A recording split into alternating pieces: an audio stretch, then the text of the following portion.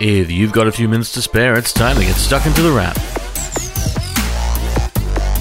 It's the end of 2020 and you're tuned into The Wrap, Australia's fastest technology roundup. And while you're possibly looking forward to a new year, before we get to that point, we need to look at the year that was. Specifically the year of phones that was, because there was quite a bit this year. The world saw 5 new iPhones, several Samsungs, 3 Pixels, a few new foldables, and enough choice to make anyone's head spin. I certainly have my favorites, but I'm not the only reviewer around, so like we do every year, we're going through the best phones with 2 of Australia's best phone reviewers. And that starts with the flagship category, because there was a lot happening there. When it comes to 2020 devices, the iPhone 12 Pro Max is easily my favorite flagship phone. It's the only true 2020 flagship that doesn't make compromises. Most high-end Android phones were marred by poor battery life this year thanks to 5G, while the iPhone 12 Pro just lasts forever. An incredible camera is a nice bonus too. That's Alex Horosh, managing editor of Whistle Out, who shared our opinion on the iPhone 12 Pro Max being the best flagship. A phone sporting a big screen, big battery life, and based on our tests, one of the best cameras of the year. It's a pricey phone for sure, but it hasn't been the decider for everyone, as freelance writer and host of Vertical Hold, Alex Kidman told us. The 2020 was a weird year for flagship phones especially, and that's basically because the mid-range has gotten so good, it makes it very hard to justify some of the best phones. Things like the Galaxy Note 20 Ultra or the iPhone 12 Pro Max. Great phones, but very, very expensive and not as much of a standout as they used to be, so I think the best flagship phone actually falls to the Galaxy Z Fold 2. Yeah, it's very, very expensive, but if you're paying flagship money, you should get some kind of flagship feature. This has that. It's a folding phone, it fixes the problems the original Fold had, so it's kind of almost the winner by default. While we don't share the opinion that Samsung's Galaxy Z Fold 2 is necessarily the best flagship, we have called it the best foldable of the year, and it's definitely a mobile that stands out, with other reviewers impressed by it as well. I was also really impressed by the Samsung Galaxy Z Fold 2, which improves on its predecessor in so many meaningful ways. The external display is no longer painful to use, while Samsung got rid of the dreaded slotch on the internal. It's still not a phone I'd recommend to most people, but the Fold 2 represents a meaningful evolution of a foldable form factor, and I'm really excited to see what's next. While the Z Fold 2 shows what the foldable can do, at near $3,000, it won't be for everyone. Fortunately, that's where the mid-range comes in, and in 2020 it became even more competitive. It's in this category that you'll find brands such as Oppo, Realme, Nokia, Vivo, Samsung, Motorola, TCL, and even Apple with its reinvented iPhone SE. But there are some models, some phones that really stood out. I think the best mid-range phone this year is going to be the Google Pixel 4a 5G. It's a bit cheaper than the Pixel 5 and you don't get millimeter wave, but you get a bigger screen, you get a headphone jack. It does everything it needs to do and it does it pretty well. It's an opinion we share and have called it the best value phone of 2020, marrying great features with 5G for under $800. While we think the Pixel 5 is a better phone, the Pixel 4a with 5G nails the formula in a way that delivers value, and it's not alone. The Pixel 4 also deserves praise for once again featuring a top-tier camera at an affordable price point. At $599, it's the kind of phone that makes you ask, why spend more? Alex is right on this one as well. At $599, the Pixel 4a is a lovely phone that nails the balance on price point, missing out on 2 cameras and 5G, but winning on practically everything else. So what's next? What will 2021 hold for phones? I would love it if Apple would somehow cram the iPhone 12 Pro Max camera and battery life into the body of iPhone 12 mini, because it turns out small phones are kinda great. That's something we're kinda hopeful for ourselves. It turns out the Apple iPhone 12 mini was one of the standouts, delivering a great feeling phone, but with the power of a great phone. It's kinda like the Goldilocks of phones, it's just right. But we'd love a better camera, which right now the 12 Pro Max has above all. So what I really want to see is new form factors. I want to see people doing things with foldables, with new things that a mobile phone could do or new ways they could work. I think we'll see a lot of that out of Apple, of course, now that the MacBooks are all on ARM, so that there's this whole app family there that they can play with.